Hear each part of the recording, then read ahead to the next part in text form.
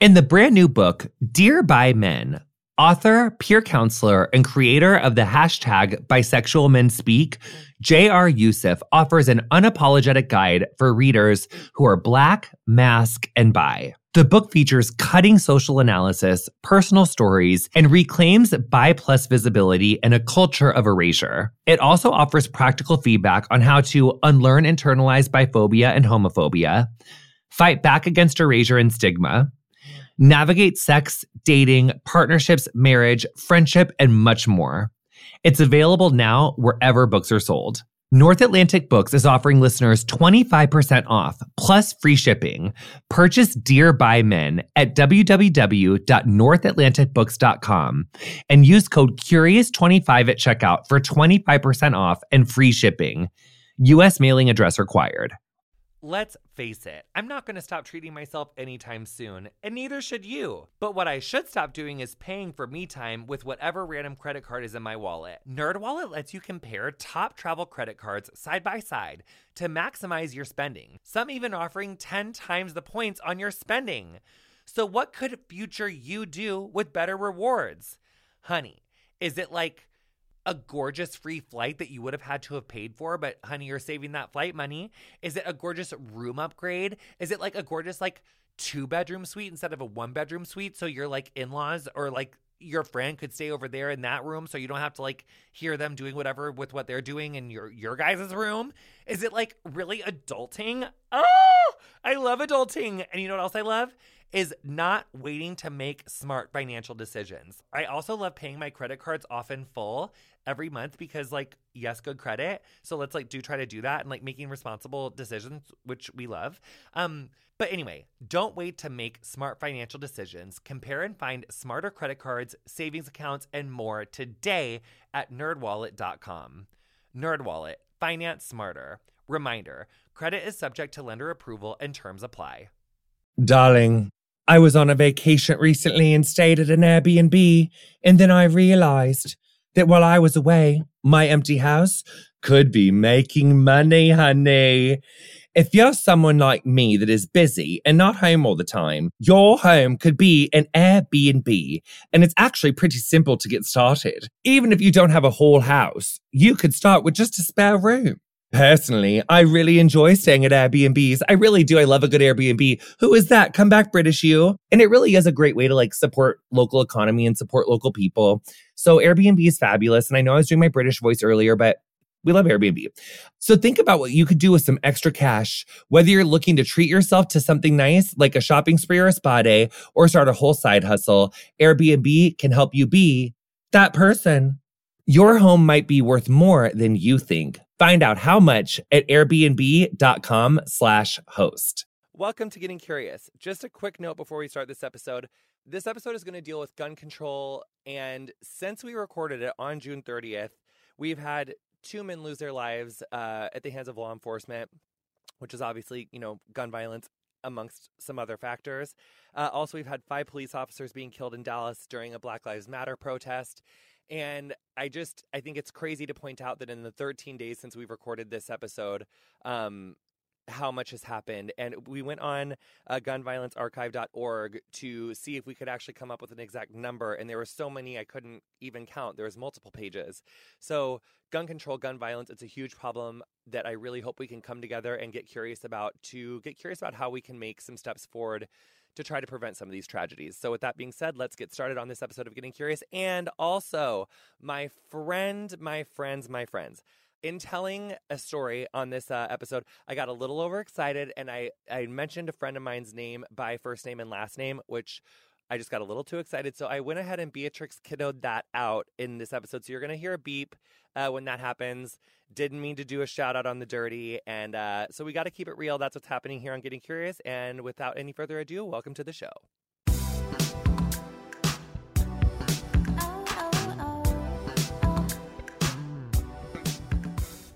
Welcome to Getting Curious. This is Jonathan Van Ness. And this week we have Andrei and Taylor joining us from the Everytown project, which is basically one of my favorite situations. This is an organization that is bringing gun control awareness to us, which we need.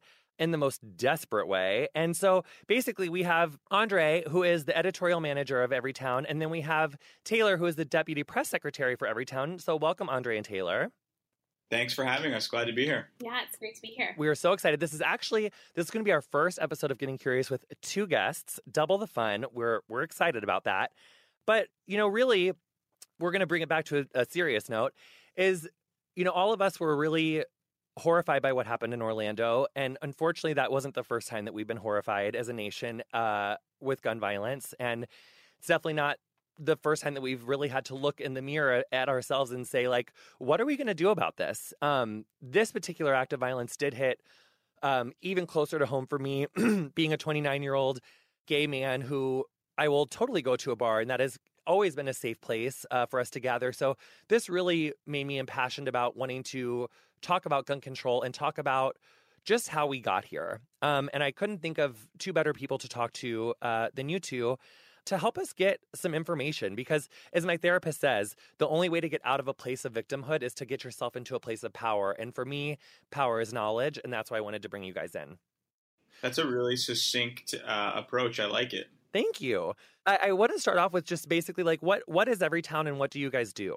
So Everytown for Gun Safety is the largest gun violence prevention organization in the country. We are born of a merger between Mayors Against Illegal Guns, which was a group started by several big city mayors in 2006, and Moms Demand Action for Gun Sense in America, which is a mouthful, but we call it Moms Demand, and they are kind of our grassroots arm, the people who are out there marching and having events and really building the grassroots elements of this movement. And for a long time, there wasn't that kind of dueling forces so MEG existed MEG is Mayors Against Illegal Guns, existed as kind of a research organization and legal organization and some communication stuff. And it had a policy arm, and it was coming up with really interesting ideas and reports and things that could be implemented. But without the grassroots force behind it, it was hard to get those things actually accomplished. So enter Moms Demand Action, which was formed in the wake of the tragedy at Sandy Hook, a day after Sandy Hook. I'll let Taylor talk about that side of things in a sec. Not to gender this too much. She just happens to work more with moms than I do. But it's an organization committed to finding solutions to stopping this crisis and preventing more people from dying senselessly from gun violence. Yeah, so I love the mom story because it really speaks to how much individual people and people really across the country can actually get around and make a difference on this issue. And so the day after Sandy Hook, Shannon Watts founded a Facebook page that took off and turned into Moms Demand Action for Gun Sense in America. And now there's a chapter in every single state, and moms and dads and aunts and uncles and everybody else go to their state houses multiple times every year trying to press for better gun laws, and we've actually seen a lot of success doing that. That's amazing. So then when did Moms Demand Gun Action and then the mayors, when did they come together to start Everytown? The merger officially took place in April of 2014. That is great. And I mean, you guys have really done a good job of being very visible, because Everytown is definitely an organization that I've heard of. All of my friends have heard about it, even, before Orlando. But a very good friend of mine, Jeffrey Self, organized a telethon where we were raising money and we actually donated it to Everytown. And that was really when I was like, oh my gosh, these people are on fire. They are working. They are living. So I love that. So congrats on that. Super happy that you guys are doing this important work. Now I want to talk about like the Voldemort, the other one, which is the NRA. So who are they? And like, what do we know of their story from this side? Sure. So the NRA has been around for a long time, first and foremost, I think 1877. Ooh. And they are, and I think we at Everytown, our interpretation of the NRA is that there was really a major shift in the organization in around 1977. This is kind of well documented, where they used to be kind of like a sportsman and hunting organization devoted to teaching people marksmanship and, all things that we're totally fine with at Everytown. We're not, against the Second Amendment in that interpretation and whatnot. So they were, and, it's interesting. I saw my grandfather had a patch from that he left behind from World War II, and he had a NRA marksman class thing. So they taught gun safety, and they were helping hunters. And around 1977, and I wish I could get you all the history because there's some I should brush up on myself, but they went and took a very, very much more political turn at their annual convention or their annual meetings. There was sort of a group of radicals inside the organization who took it over and basically made it a much more aggressively political organization that over the last 35 years or so has really focused on this sort of guns everywhere for everyone all the time. Any common sense regulations or policies, they're against. And so they've gone in that direction. There's a lot of reasons, people speculate as to why, but I think most would probably agree with that general assessment. Right. So, and I know you just said you would need to brush up on some of but do you think they saw a threat or something? Was there some popular thing at the time that was we're going to take all the guns? Why did they get so cray-cray about really aggressively pushing guns everywhere, washing our hands? Just because?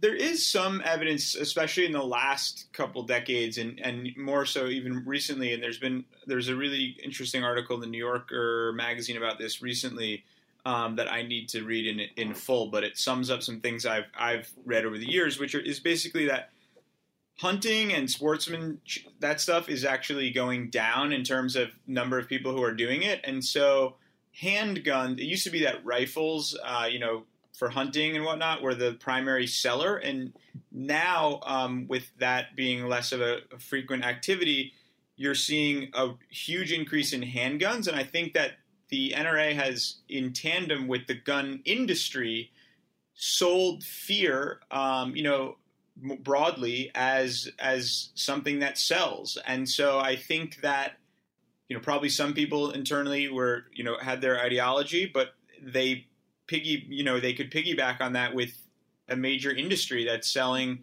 billions of dollars in firearms. And there's a lot of evidence that the number of people owning guns is actually way down, but the number of guns sold is way up. So it's fewer and fewer people buying more and more guns. And I think an extremist agenda fuels that. And it's, a lot of it's driven by fear.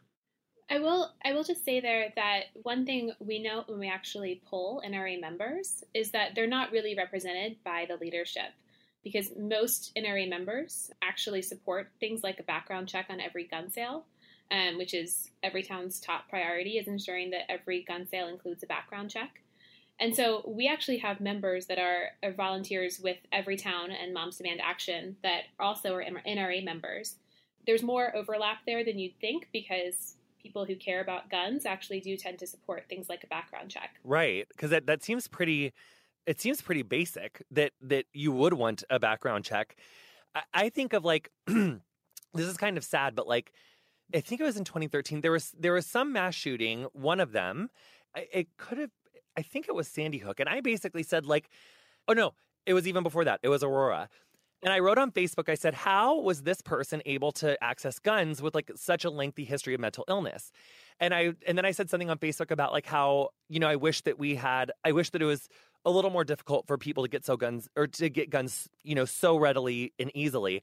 And someone who I really look up to, he so quickly was look, Chicago's got the strictest gun laws in the country. They also have the highest gun violence. He basically went on an NRA bullet point deluge at me about why what I had said was wrong. And I was wow, this is someone who's very smart. I've always looked up to him, and he's literally vomiting crap. He's literally vomiting uneducated crap. And I was surprised to hear it from him. And so basically my question is when people like you two start to talk about gun control with people who are, just kind of the kind of people that would say the type of things that make my skin crawl about what are the tactics that the NRA pro-gun people use against people like us? And what could our tactics be when we're trying to just in daily life talk some sense into someone? Or is that like a waste of time? Like, what do you guys think? I don't think that's a waste of time at all. And I actually am just personally a believer in like that a lot of the best conversations do happen at that person-to-person level above the kind of daily din of polarization and anger and kind of just, dividing people into camps, because that stuff can become, you have to do it to draw contrast, but I see that sometimes people respond to that by feeling threatened, or, they hear what they want to hear, and they're fueled by, people who have their own agendas to make it seem that any sensible policy discussion is, the end of your guns forever.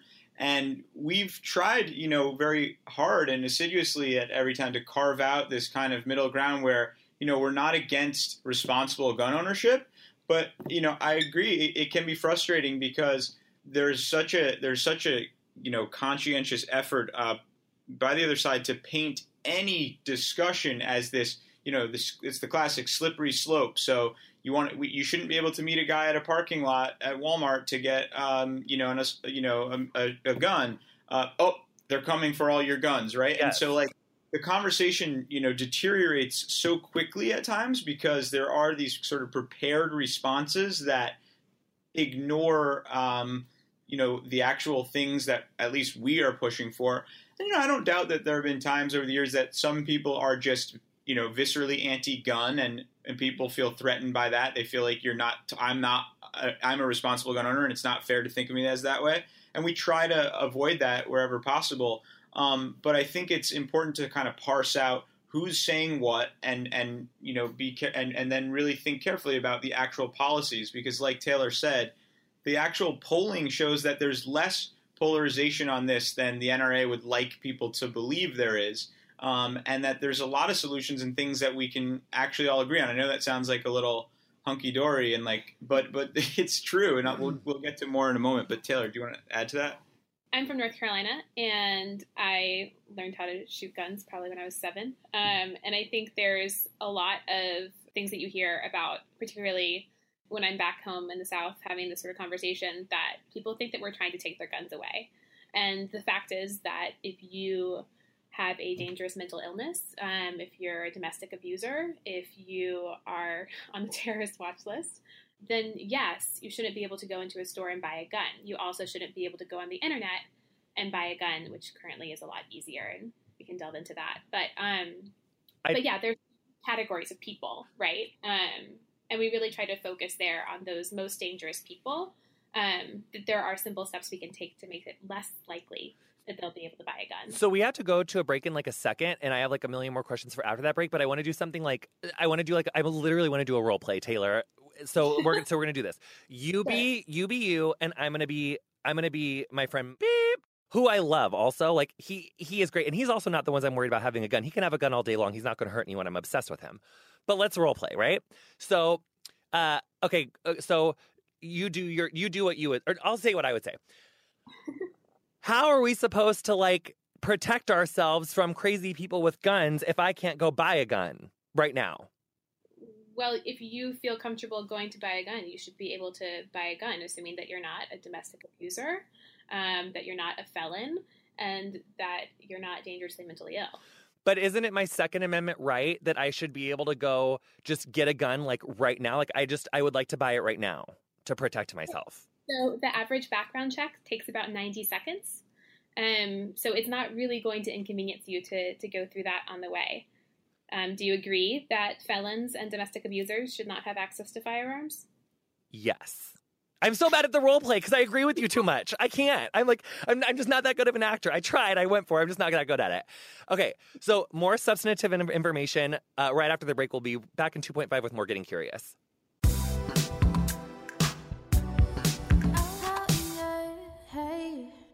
Hey guys, this is Adam Conover. You may know me from my True TV show, Adam Ruins Everything. Well, guess what? Now we're doing a podcast version right here on Maximum Fun. What we do is we take all the interesting, fascinating experts that we talk to for just a couple minutes on the show, and we sit with them for an entire podcast, really going deep and getting into the fascinating details of their work.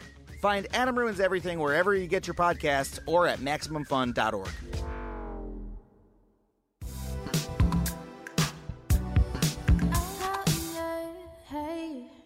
Well, welcome back to Getting Curious. This is Jonathan Van Ness. We are joined by Taylor and Andrei. They both work for Brain Farting for Everytown. And I'm so excited to have you guys in for this. And so let's just get right back to where we're going. So obviously with everything with Orlando and Sandy Hook and Aurora, all the way back to Columbine, which is like the first mass shooting that I remember as a child, I do think that there's this thing that happens where like it's all everyone wants to talk about. And then there's this tactic of like, well, it's not really, it's like this complacency. It just kind of starts to go away. And I watched John Oliver's takedown synopsis of everything that happened. And he basically was saying that the NRA is so strong because they only focus on one word, which is no. And they have such a strong, message and mission statement because it's not super diverse other than just like, no, no, no, no, no.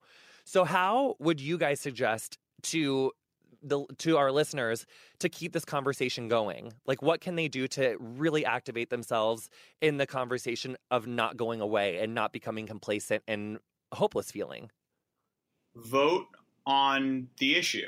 So if you know that your congressman, one of the things about the NRA that's, I have to tip my cap to them for a moment in a kind of backhanded way is that because they have mobilized a small fraction of people who are incredibly committed to just this one thing, which is expanding, gun rights to every single realm of American life and society and arming yourselves, to a great deal, right? So if that's your one thing, and they've mobilized people, a relatively small number of people who that's their only issue. And so it doesn't actually take millions. In some instances, it takes several thousand. If you think about a congressional race where, let's say, 200,000 people will vote, and you have 10,000 of them who are adamant about this one issue, well, politicians, for the most part, think in terms of re-election. And so if you have 10,000 people who are diehard, super passionate about one thing, that can be very tough because that can be the difference between a win and a loss in a close election.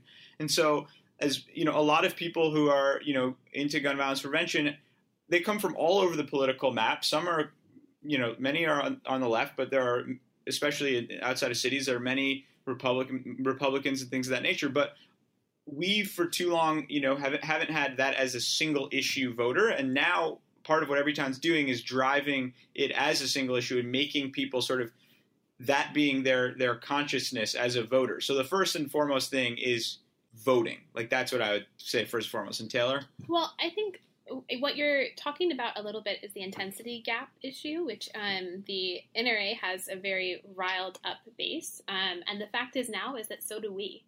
After Sandy Hook, people rallied in a way that was incredible, and it's brought an entirely new momentum to the issue. There have been 6 states since Sandy Hook that have passed a background check on every gun sale. And so after Sandy Hook, it took 4 months to get a vote in Congress. And after Orlando, it was confirmed after 4 days that we'd have a vote, and then the next week they voted. And yeah, it failed, but it also meant that there was people were going to be held accountable on the issue. And that's incredible, and that's something that we will take to the polls in November. And I think what Taylor said about in states, too, a lot of times because the issue is front and center so often after tragedies, it can be, it's a challenge of our job is telling the story about what's going on in the states and not just in Congress, because people just are like, oh, well, there's a tragedy that happened and Congress isn't going to act again. But we've taken that mentality and sort of said, well, okay, let's go where we can get stuff done. And so in places like Maine right now and Nevada, there are ballot initiatives to make sure that there are a background check on every gun sale, because private sales of guns still do not require background checks in those states. And that's how a lot of crime guns filter into places where we see gun violence each and every day. Gun violence, by the way, that doesn't get enough coverage. Can I tell you one more thing? Yes, please. So the other thing that's just, I think, is really relevant, particularly after Orlando, now that we're working with a lot more LGBTQ groups than ever before, is that the best model when you look at going to the states and being successful is the marriage equality movement. And we take a lot of inspiration from that because that was a movement that did not have success federally and went to states and really changed the situation and the conversation. And that's exactly what we're doing on this issue, too. This leads me to my next question. So I had this Twitter rumble with this fucking idiot who was talking about all this stuff. And so basically he was saying that, Chicago passed some of the strictest gun laws in the country, which I don't even know if that's true. But he said that they did. And then he said that, like, they also had the highest rates of gun violence. But then I was thinking, if we federally don't have, like, cohesive laws, and it's Chicago, it's very hard to get a gun. But then if you can just pop 20 minutes across the border to Indiana and walk in somewhere really quick, it seems like there is an issue of, like, a cohesiveness of, like, state legislature and then federal legislation, to get so that we can be equally protected everywhere. And I understand that, like, you have to go where you can get a win. But is that just more of an issue of, like, what you were saying, Andrei, of, like, you just need to be educated? So when you go to vote, like, you need to know, like, who is running for your state legislature representative and your federal Senate and your federal Congress. Like, you really need to be educated as far as, like, who is taking money from the NRA if this is an issue that's important to you, because we need it everywhere. 100%. And actually, I would argue that in many ways, the role of your vote in those state legislative races and the role of the NRA is actually more important, right? Because if you have a state house that's fairly divided and there are 35 state reps or whatever, or 35 state senators, give or take, each of those races might be getting 15,000 votes, let's say. So now think of if you have 1,000 passionate, people on the other side, that's a real difference. That's enough to tip the motherfucking scale. Right. And it's like, because a lot of our discourse sort of focuses on these, like, big moments after tragedies and, like, big congressional votes, we kind of forget that, like, there were years and years and years of, like, conscious strategy on the other side to build their movement and build their power in, literally down to local races in tiny, state rep districts in small states around the country. And so it really does start at those local races. Like, I think that's critical. So very important to, like, don't show up to the polling office, like, not knowing who's running for your state Congress and your state Senate. Like, we need to be Googling this. 100%. And those are often, like, super low turnout races. Like, it's like people might not be reading their local newspaper and it's kind of the same old cast of characters who vote every time. But, like, one of the things why people should join Everytown is, and just go to everytown.org and there'll be plenty of links to join us, but is that we are mobilizing people in those races that, may not make the national news and may not get a listicle of their own on BuzzFeed about the 10 worst state senators in Delaware, right? But we are doing that. And so and we will let you know. I can promise you our digital team will be, like, pretty relentless in informing you and in texting you. And so, I think that we have to sort of cultivate that mentality where people are thinking about this in their, everyday voting patterns. And, over a period of time, I think and we already are seeing, measures of change. So, Taylor, here's a question for you. This is, like, really kind of basic, but I think it's important. Like, what is the Second Amendment, why are people so, this is literally how I wrote the question, why are people so up the ass about it? like what is it? Like, why? What does it all mean, Basil? Yeah, so Everytown supports the Second Amendment, which means that you have the right to own a gun, but with rights come responsibilities. So that means that, and the court has said this many times, that is a right that is allowed to have some rules attached to it, which is why we push for things like a background check on every gun sale, which is actually the easiest way and the most simplest way to make sure that people like felons and domestic abusers don't get a gun. There are 18 states that have a background check on every gun sale. And in those states, about half the women are killed by intimate partners with a gun. There's actually about half the gun suicides as well. Gun trafficking is cut in half. So that shows that when people say that more gun control will not work, that shows that is not true, because it is consistently halved. Yeah, and the other point to think about is that there's actually one state, Missouri, that has taken away their background check system. And when they did that, more people died from gun violence. So there is a direct correlation to more gun control, less gun violence. Like, that is not a myth. I wouldn't frame it exactly like that. I would say that when you put a background check on every gun sale, then yes, there is specifically going to be less gun violence. And, speaking of what you're saying with your friend, I think, like, sometimes, we are trying in many ways to reframe how the issue is talked about, because I do think, like, even just the word gun control, it can evoke a certain, like, you're coming for our guns. Yeah, you're like, I don't want to be controlled.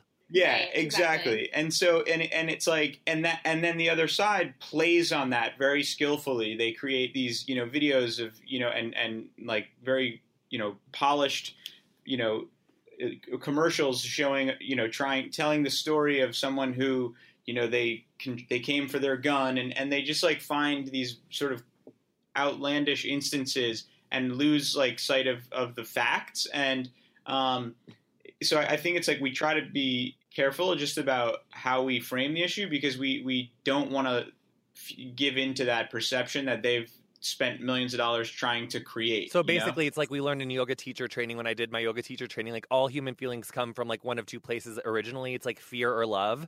So it's like, don't meet their fear with more fear, like or anger, like come with love and compassion, because that would end up getting you farther potentially. Maybe. Yeah, we should bring that to our next team meeting. I mean, I think that it goes back to a lot of what we were saying starting out this conversation, which is that when you have a person-to-person conversation about this issue, you really do find that you're a lot closer together than you think you are. The language of the issue can absolutely get in the way, and people can get really nervous about the idea of gun, quote unquote, gun control. But when you talk to them about gun safety and you talk to them about the basics, like background checks, then people tend to get on board. And I think just in general too is like it like, let's be honest, conflict sells, and conflict fuels a lot of discussion. And sometimes like I'll tell you, for example, there's the NICS background check system. It sounds like really unexciting, but the National Instant Criminal Background Check System, and in a lot of states, where there were background checks being done on sales at licensed dealers, the records that were going into there weren't being sent to like mental health records were not getting into the system. They weren't communicating the records well enough, right? So there would be a breakdown. That's what happened at Virginia Tech. He was actually should have been flagged, but they hadn't sent his records into the system, and it's like, something like that, since then we have actually done a great deal of work on shoring up, and that's just not that controversial, right? Like it's not that, exciting an issue to explain, but it's like that, something like that, just communicating between government agencies and making those things more efficient and creating those processes can like legitimately save lives. But so much of the discussion sometimes comes after these tremendous tragedies, and so it can obscure some of the kind of more the I guess administrative matters that sound boring but really can save lives. And I think it's important, just because we're talking now because it's right after Orlando, but 91 Americans die every day from gun violence. So that's huge. It's huge. It's huge every day, and that's part of what's really tragic about this issue up until recently, is that those 91 weren't as remembered as they should be. And in that 91, about 2/3 are suicides. And so it's a lot about, things like background checks that really do make a difference. But there's just so much more we can do. One thing I heard you guys saying is that, like, basically, like, the NRA had like a huge head start. Like in the 70s or whatever, they really started working for this while we were kind of like a frog in the boiling water, just sitting around getting boiled to death, like not really knowing how to catch up. And now it seems like we just are kind of in a game of catching up. Well, it's not a game, but we're just kind of in this process of catching up and really becoming more aware and really cluing more into what's going on around us. And the way we do that is by educating ourselves and getting our ass out to vote, which is so important. And then another cue I have is like, what are the current gun laws? Like, I mean, do they vary state by state? Like, if I, in LA, like right now, like, could I just like walk down to the gun place and get a gun right now? And it like sounds like in Missouri, there like basically is none. You're definitely right. It's a patchwork of stuff that varies a great deal by state. you could get a gun pretty easily still in California. Well, they would tell you that you can't easily, but it's certainly more difficult than it would be in Missouri, where you could go on a site called Beep. I don't want to plug it because it's basically the Craigslist of guns, and we'll bleep it. We'll bleep it in the edit. But it's relatively like really very easy. So what that basically in means, certain states, in certain states, it's considerably more difficult to get a concealed carry permit, which is where you can like carry in public.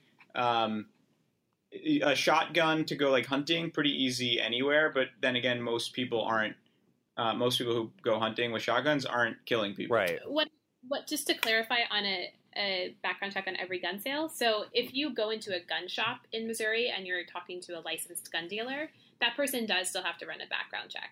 The people who don't are when you're buying from someone who's just a person on the internet on a site like the one Andrei mentioned, or if you're going to a gun show and you're dealing with a private dealer, those folks are not required to have a background check on those purchases.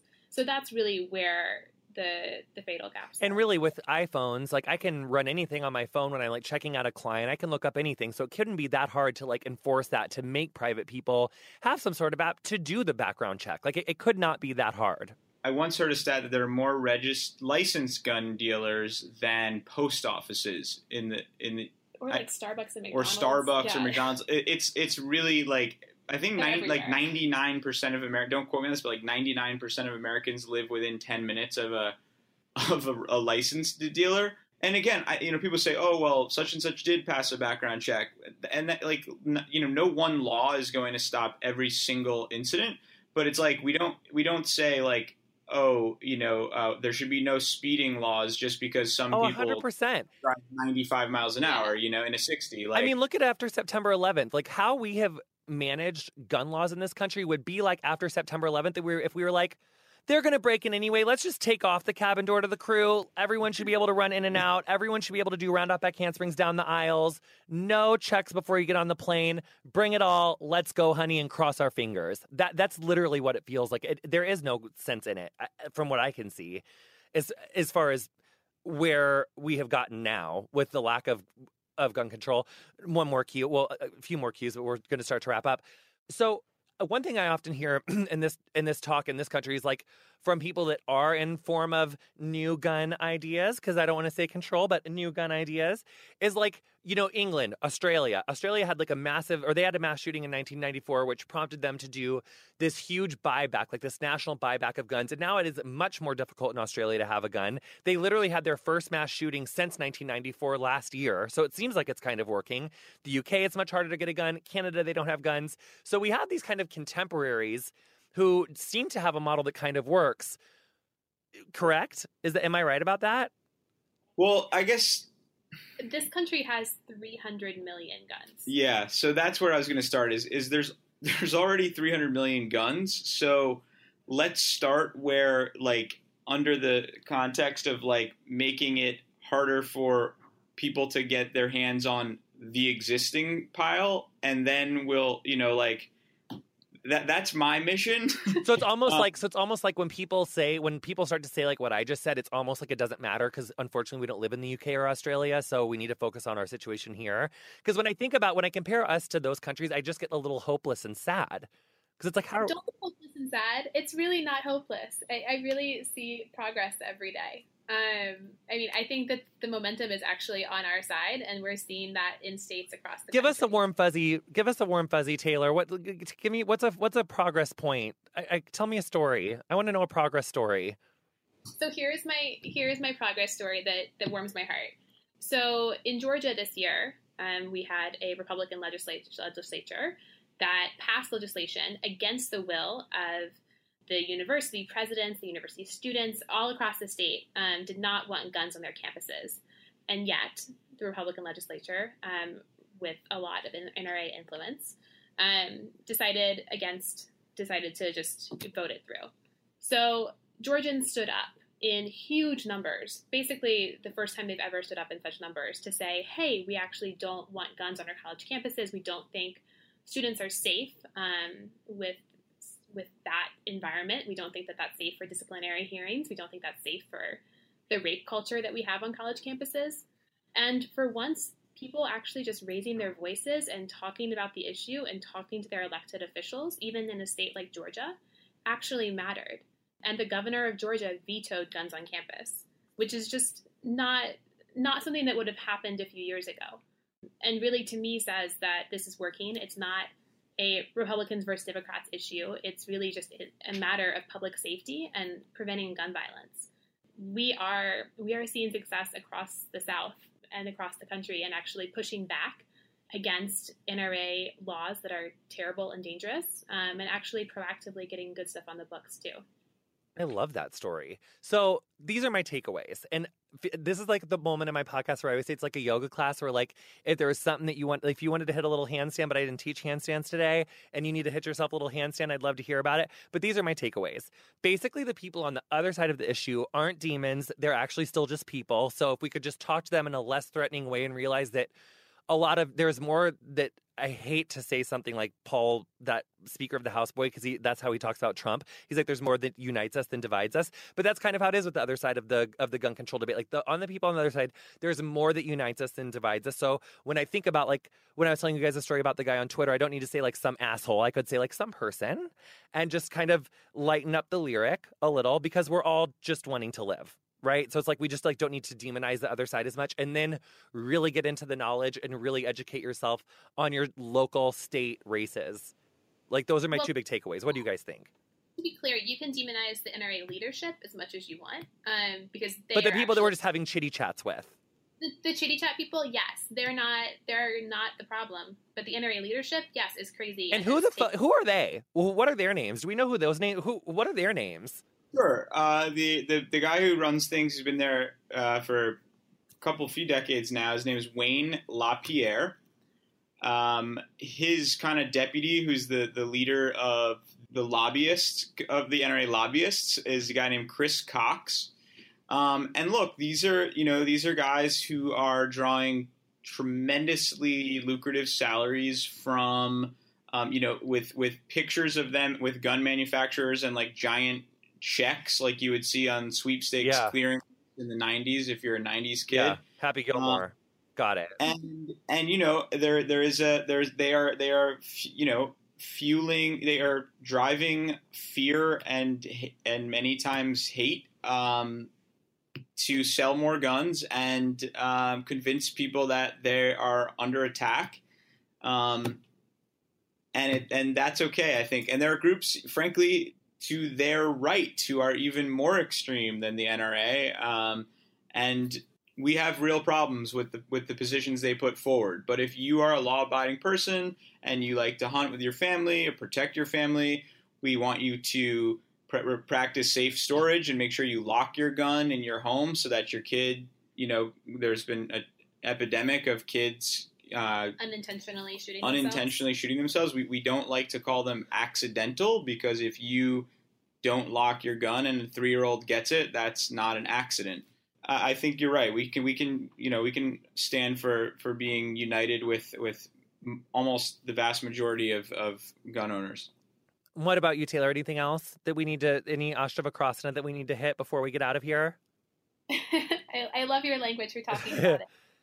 I think this is really an issue where if it hasn't, I think what we hear a lot is that, it's, if you don't know someone that's been affected, it's harder to understand why this is so terrible until it affects you or someone you know or a community that really hits close to home. We feel it in these big moments and then it goes away. And one of the really incredible things about Everytown is that we have part of our organization called Everytown Survivor Network, where survivors of gun violence, so that's folks who really directly survived and also their families. So if someone was killed by gun violence, we have a lot of mothers and sisters and that sort of thing that also talk. And when you hear their stories, which I would really encourage people to do and to listen to the survivors of gun violence in this issue, it's really hard not to want to get involved and to prevent other people from going through what they've been through.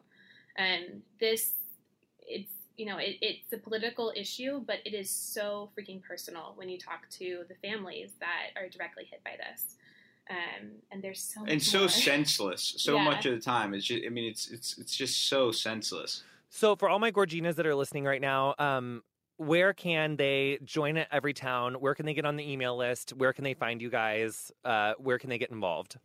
Yeah, so you can go to everytown.org, or if you're just on your phone listening right now, you can actually just text demand action to 64433, and that will also get you signed up to learn more and to know when stuff is happening in your area. We also have a great Facebook page with over 1 million. I think we're up to like 1.1 million supporters, which kind of keeps people informed as to the day-to-day stuff that they might not otherwise be hearing about.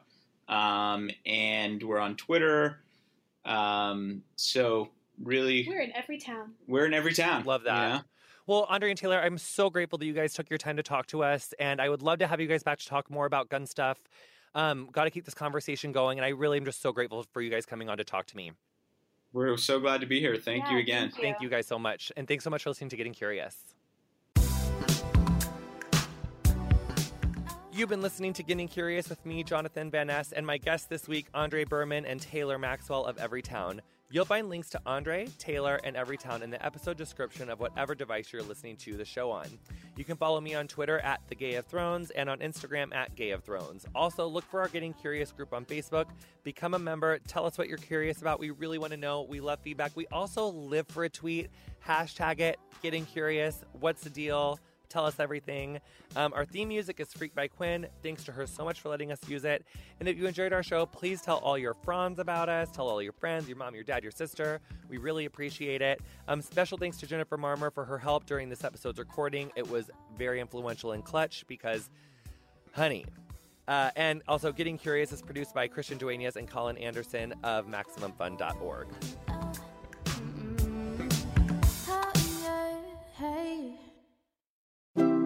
MaximumFun.org. Comedy and culture. Artist owned. Listener supported.